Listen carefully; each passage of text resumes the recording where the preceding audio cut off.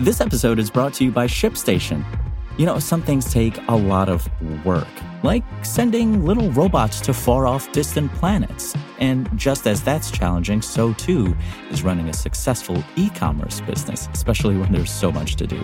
So I want to introduce you all to ShipStation. Now, I love using ShipStation because of its easy-to-use dashboard, which makes managing orders and printing labels a breeze and super smooth. Oh, and the customer service is just out of this world. It's exactly what you need to help grow your business. Sign up for your free 60-day trial at shipstation.com/technews. That's shipstation.com/technews. The governor launches a minimum wage awareness campaign. It's Tuesday, December 12th, and this is your New York Daily News. Today's forecast calls for partly cloudy skies in New York City with a high near 44 and a low near 32. Before today's top story, former New York City Mayor Rudy Giuliani's defense lawyer Monday told a jury that a multi-million defamation verdict for defaming two Atlanta election workers with vicious election lies would be like a death sentence. Joseph Sibley, the defense attorney, asserted that the former New York City mayor cannot pay anything close to the up to $43 million that Ruby Freeman and Shay Moss are seeking over Giuliani's lies tied to former President Donald Trump's bogus claims of election fraud. Sibley conceded that the workers were harmed and that Giuliani should have to pay damages, but urged jurors to go easy on the embattled former Trump lawyer. Giuliani has already been found liable for defamation and is now facing a jury trial on the mother and daughter victims' demands for damages. The trial is expected to last about a week, and Giuliani's lawyer says he is expected to take the witness stand in his own defense, although some legal experts say that could be a big mistake. The case was brought by election workers Freeman and Moss, her daughter, who endured a campaign of threats and harassment after Trump and especially Giuliani spread conspiracy theories about them. And an entire corner of a 6-story Bronx apartment building collapsed Monday, officials said. First responders raced to the scene of the destruction on Billingsley Terrace near Phelan Place in Morris Heights just before 3:40 p.m. Numerous people were inside when the northeast corner of the building crumbled, they added. The rest of the building was evacuated after the collapse. A police spokesperson referred to the scene as chaotic as first responders continued to search debris for any trapped people.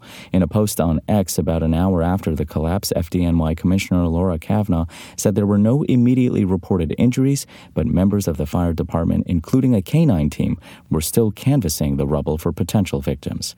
Find these stories and more right now at nydailynews.com. In New York City, in 3 weeks, the ball will fall and the minimum wage will grow. With New York's minimum wage set to rise at the start of the new year, Governor Hochul has launched an awareness campaign through the state labor department to inform workers about the new rates.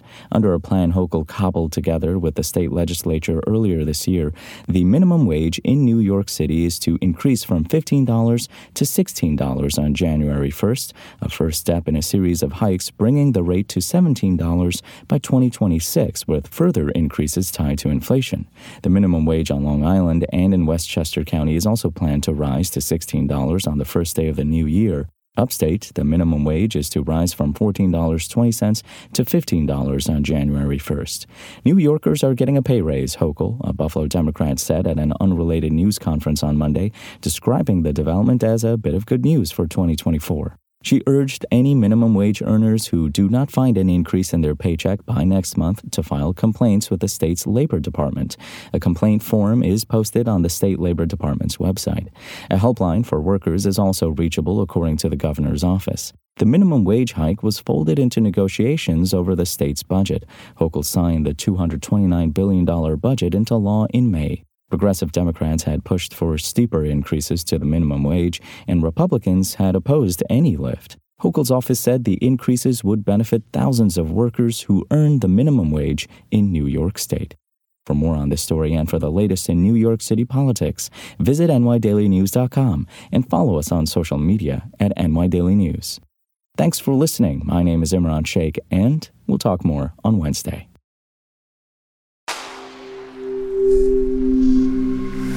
Spoken Layer.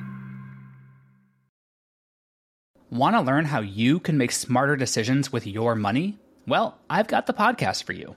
I'm Sean Piles, and I host NerdWallet's Smart Money Podcast. Our show features our team of nerds, personal finance experts in credit cards, banking, investing, and more. And they'll help you make the most of your money while cutting through the clutter and misinformation in today's world of personal finance. You'll get clarity on strategies to help you build your wealth, invest wisely, shop for financial products, and plan for major life events. Listen to NerdWallet's Smart Money Podcast wherever you get your podcasts.